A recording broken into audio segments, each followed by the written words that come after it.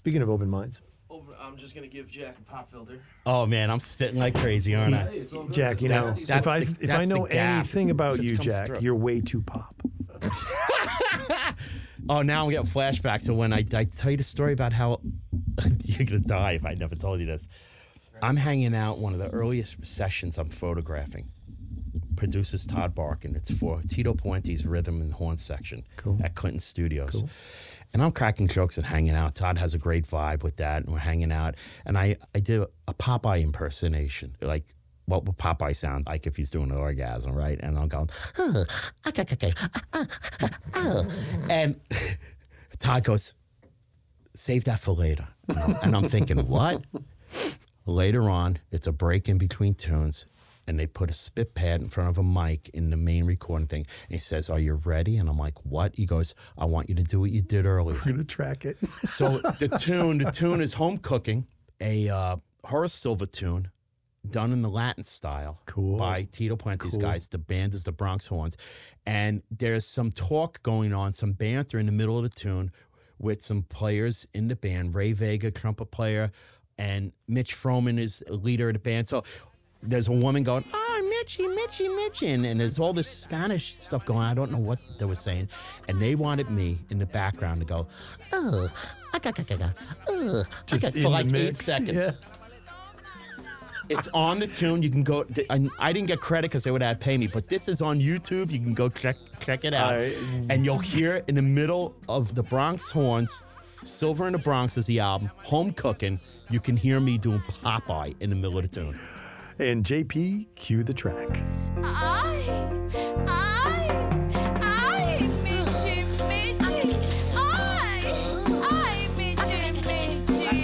Yolanda, la maleta, Yolanda. Yolanda, la maleta. La maleta, Yolanda. Busca la maleta. Tómala. Did I pay you? I pay you. Find the paper. Come on. Find the paper.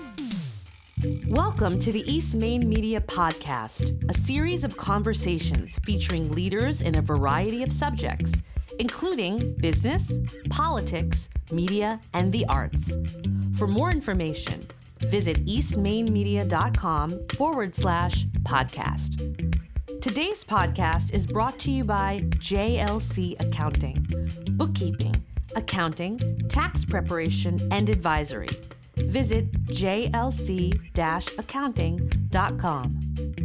And by Tap Into TV, original video programming covering topics of interest in New Jersey, New York, and beyond. Visit tapintotv.net.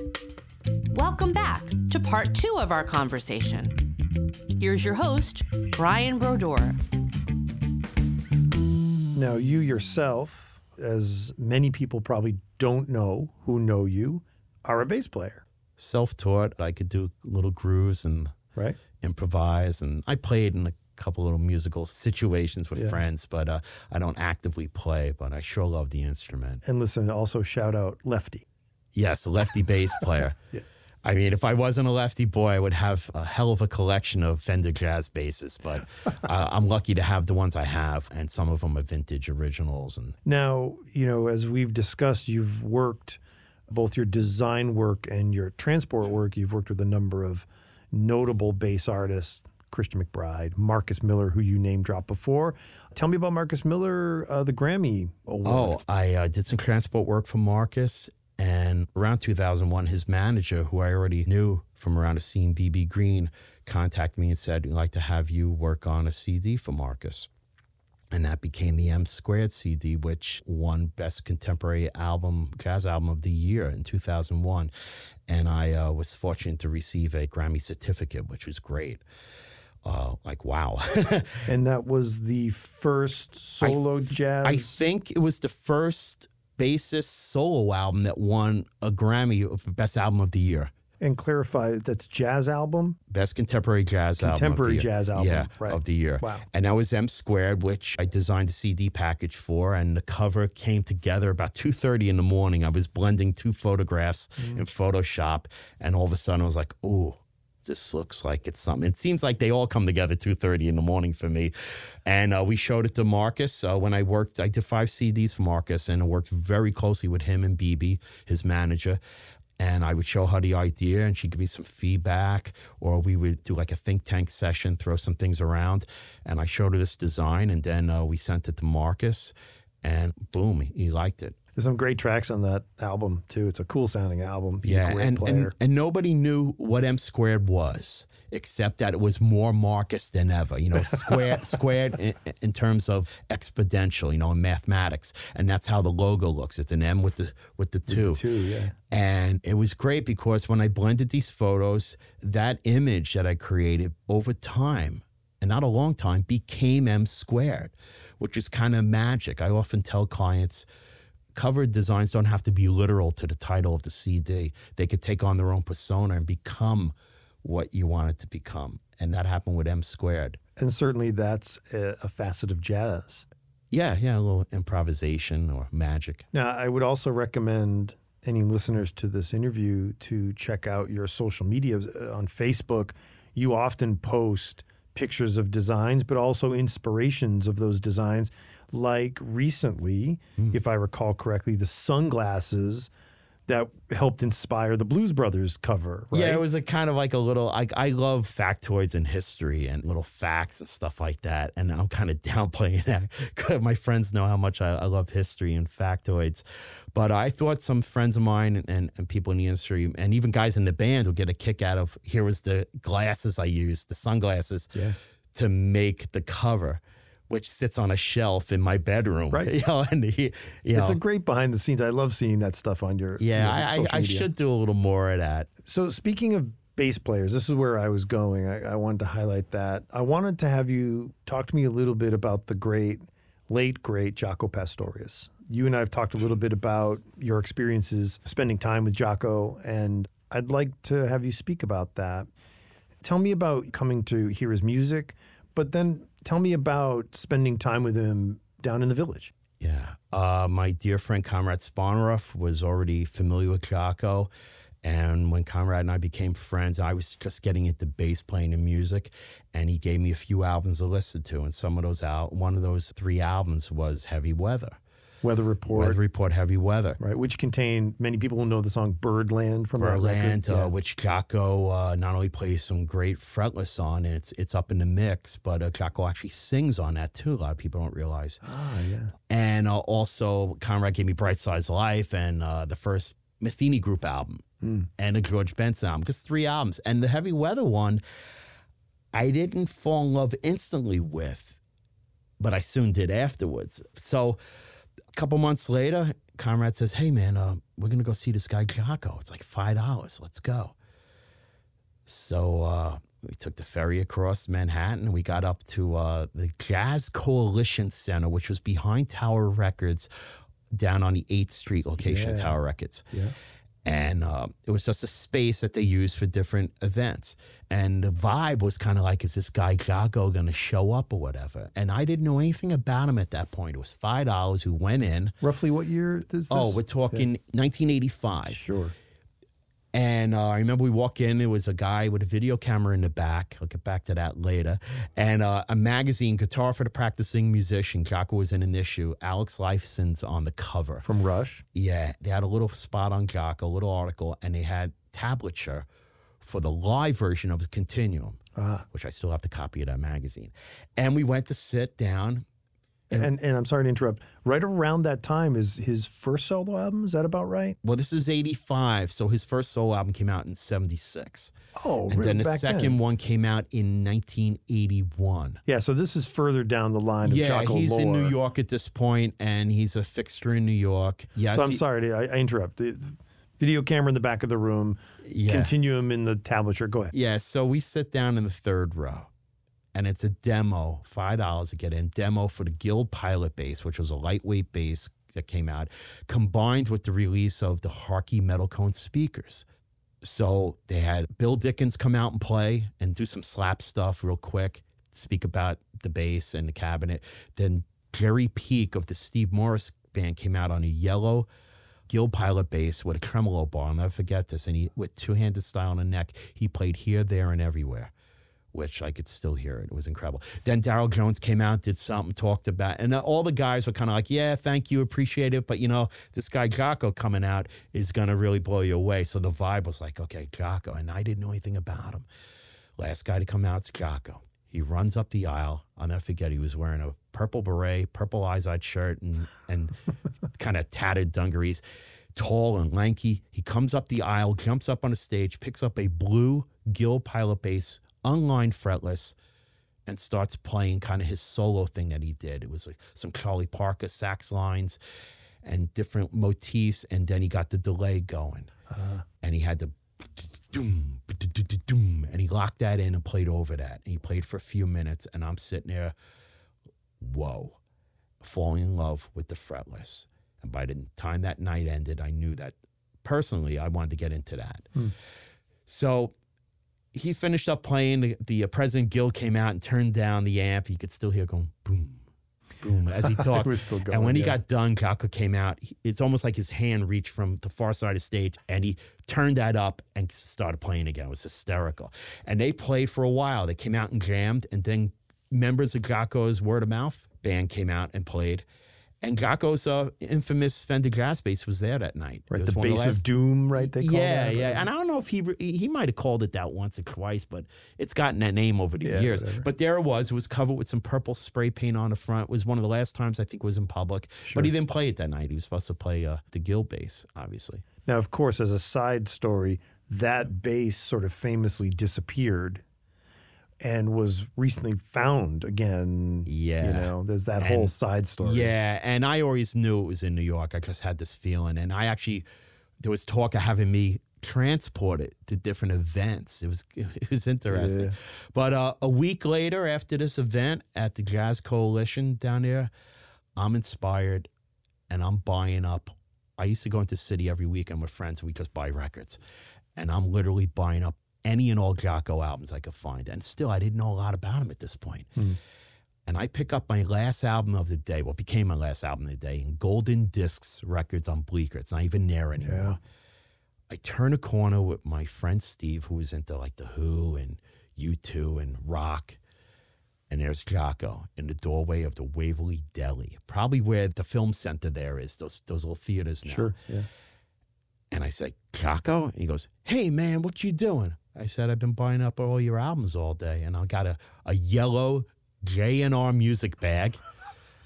That would be like the first place he went to. And a bundle of albums. I just picked up Weather Report's live album, 830, and one of the two albums called Twins that was Jocko's big band live in Japan, vinyl, and amongst some other albums. And my friend goes, who's this? I said, that's him. We've been buying his albums. So Jocko says, hey, man, let's go show off. And he takes the albums out of my hand and darts across 6th Avenue, traffic going back and forth. Sure. And he said, come on, let's go show off. And my friend looks at me and I said, come on, we better go.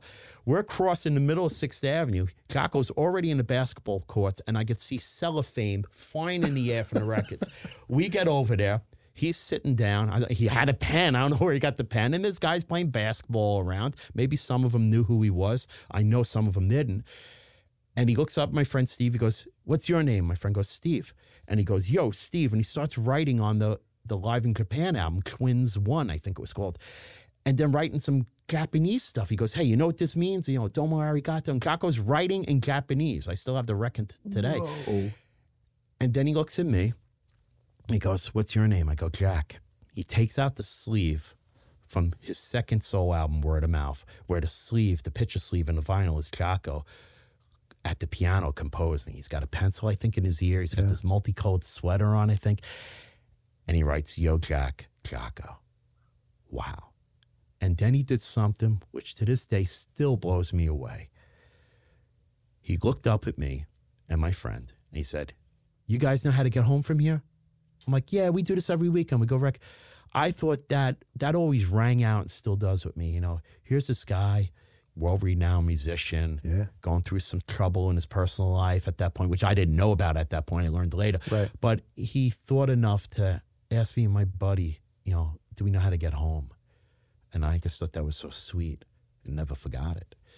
So I saw him a couple more times. One time, after sleeping on a sidewalk overnight to get tickets for Sting in the Dream of the Blue Turtles tour at Radio City, I walked down from 49th Street all the way down to the basketball courts one morning. And this is before cell phones and stuff. My friends were going to meet me there to go record shopping because I was the only one who knew where all the stores were. I was like MapQuest built in, you know. And I spent the day hanging out with Jaco in the basketball courts. We went across the street to the Waverly Deli. He grabbed 2 Heinekens out of the back, a package of Wise potato chips at the counter, put everything down and said, "That's your lesson, pay for it." And we went and sat down with our backs against the fence and sat there, and he showed me these finger exercises that he used to do. And then he would go off and play basketball. I'd go to a store, come back. Then I saw him a couple other times, and then he just wasn't there anymore. And then... Yeah, so.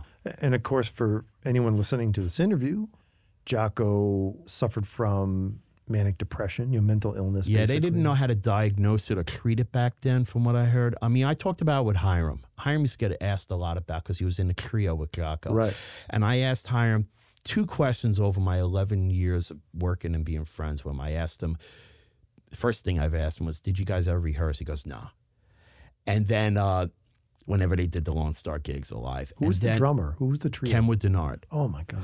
And then he told me another time, we were actually crossing 7th Avenue, and Hiram said, I'm confident that back at the time I probably added another year to his life because Jaco was getting into trouble on their trio tour and stuff, and that's when they got him into the hospital. But I have to say, Jaco Pastorius should be the poster child for his music rather than his health issues. Yes, they were prevalent and serious issues, but I think he should be remembered for his music and the interesting and incredible innovative things he did on his music for more than what went on other areas of his life. Sure.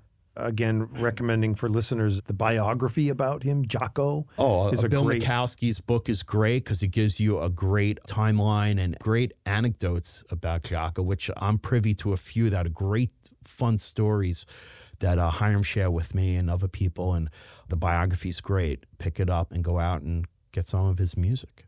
Yeah, which is incredible. Yeah. For the layman, he's like the Michael Jordan of bass. I mean, there's no one has achieved what he has I done. always tell people who aren't familiar with him, I say, well, he was unique for how he played, what he played, and what he played on. He played on a fretless Fender jazz bass, which has a very slim neck. That he tore the frets out. Yeah, and he played certain lines and phrases and notes and intervals that other people didn't play, and he could play quick too, and clear. Yeah. So that was how I met him, and then I started listening to his music, and then it led me to other musicians, listening-wise. Like what?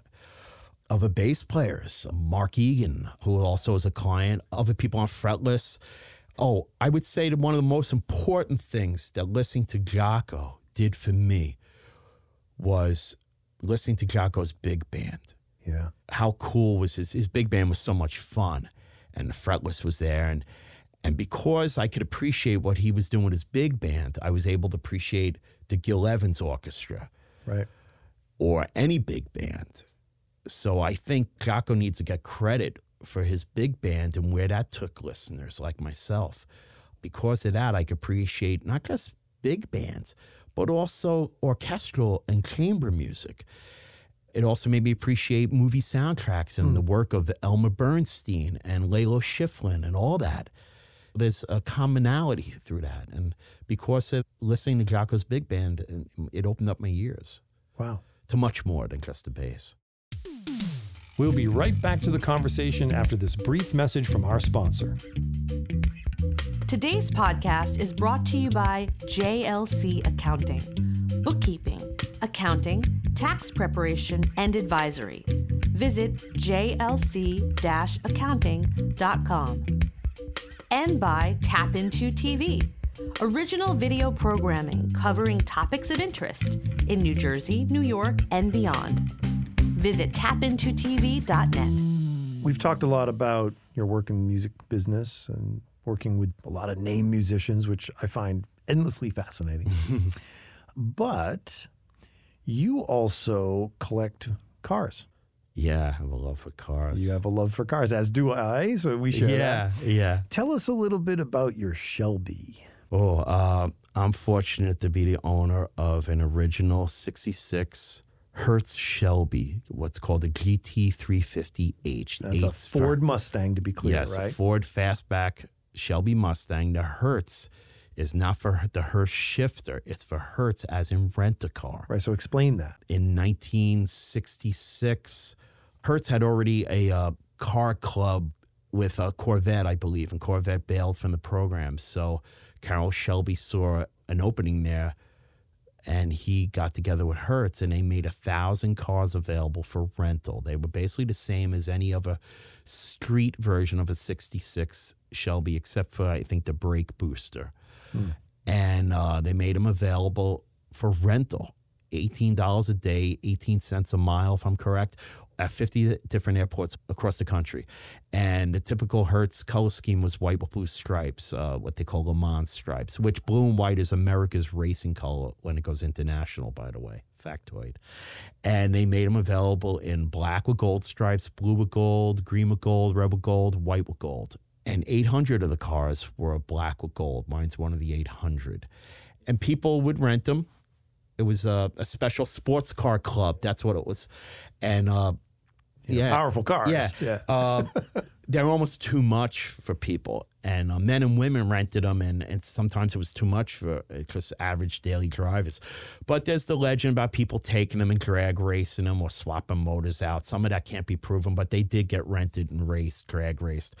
After the campaign ended, Ford created a program. They took their best salesman, a guy named Marv Neely, was put in charge to get the cars back to dealerships and be sold for the first time. And he actually came to a lot in Newark, New Jersey, not far from here.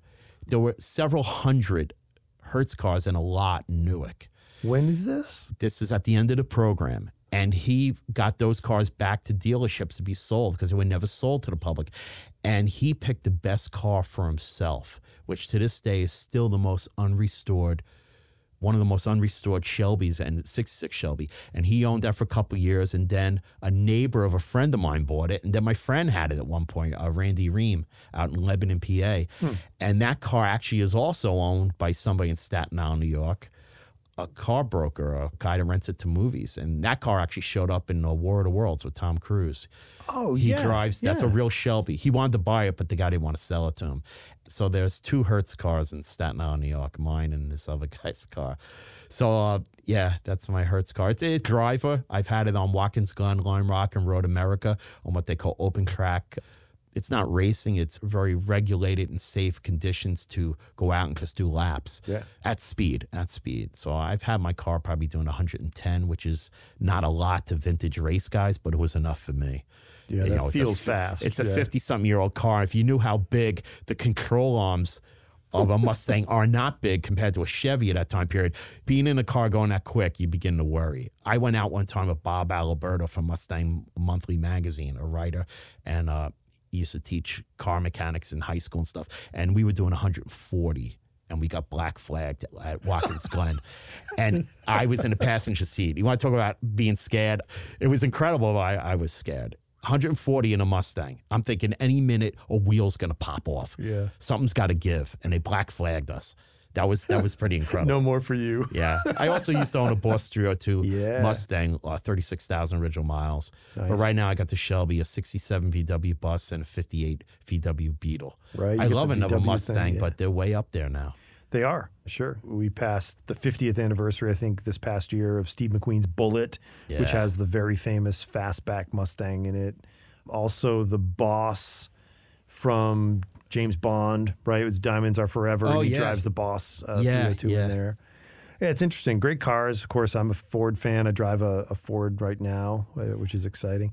And they make a 700 horsepower GT500 now. It's ridiculous. A friend of mine, I helped restore a 66 Shelby that was 603 on the dyno. That's the kind of power that a NASCAR's putting out. Yeah. And it's a lot. And my friend later admitted, he goes, yeah, I think I overdid it. And a lot of power, but that's a lot of power. Well, we're at the end of our time, Jack. We could go on, and I want to finish up with a question I always conclude with, which is the phone rings, you pick it up and you have a conversation. You put the phone down. The person on the other end of the line just solved your biggest concern, worry, problem in the world, who was it and what did they solve? Wow. Oh, that person just gave me another gig. I mean, as a freelancer, you're always worried about. Who was it? You know, as a freelancer, you're always wondering, where's the next job, right? I'm fortunate that I don't worry about that too much these days. Yeah, you've been busy. You've had a lot of work output. You're always transporting gear. You know, it's not slowing down, it seems, for you. No, you got to keep an open mind. You got to be flexible and always work hard like it's the first job. Yeah. You know, you never stop working. I don't know who that call would be from. I'm out of blank. Okay, so I'm going to take another left turn, and we're going to finish for the day here. Last bonus question. Okay. Red Bulls, New York Red Bulls soccer team, who we go to those matches together. Me to soccer. Yes, and I fall in love with it. I'm guilty of introducing you to Major League Soccer here in the U.S. So you think they're capable of going all the way this coming year? Yeah, why not? Well, that's what we've been saying for 20 years. My only fear when it comes to soccer is when you call and say, Jack, we're going to the opening game in like March. Brian took me to a season opener. Yeah. We were dressed like we were going to Alaska or something. It was cold. Now, that's a social media picture to find. There's a picture of you, me, and our one of our editor team leaders here at the office, Steve, all dressed up like it's Antarctica. Yeah. Oh, yeah, like Mackenzie Brothers. Yes. That was literally. That was some damn cold weather. Well, thanks, Jack. Thanks for taking you. time to join me. And Thank you. It's been fun. We'll catch up on the next episode and cover the Batman story, the Steps Ahead story. We'll talk about Lenny White for another episode another time. Signing off. Thanks, Jack. Thanks for listening. This has been a production of East Main Media, hosted by Brian Brodeur. Special thanks to audio engineer J.P. Conk and senior producer Kayla Galka. If you enjoyed this podcast, please subscribe and leave us a good rating. For more information, visit eastmainmedia.com, and thanks for listening.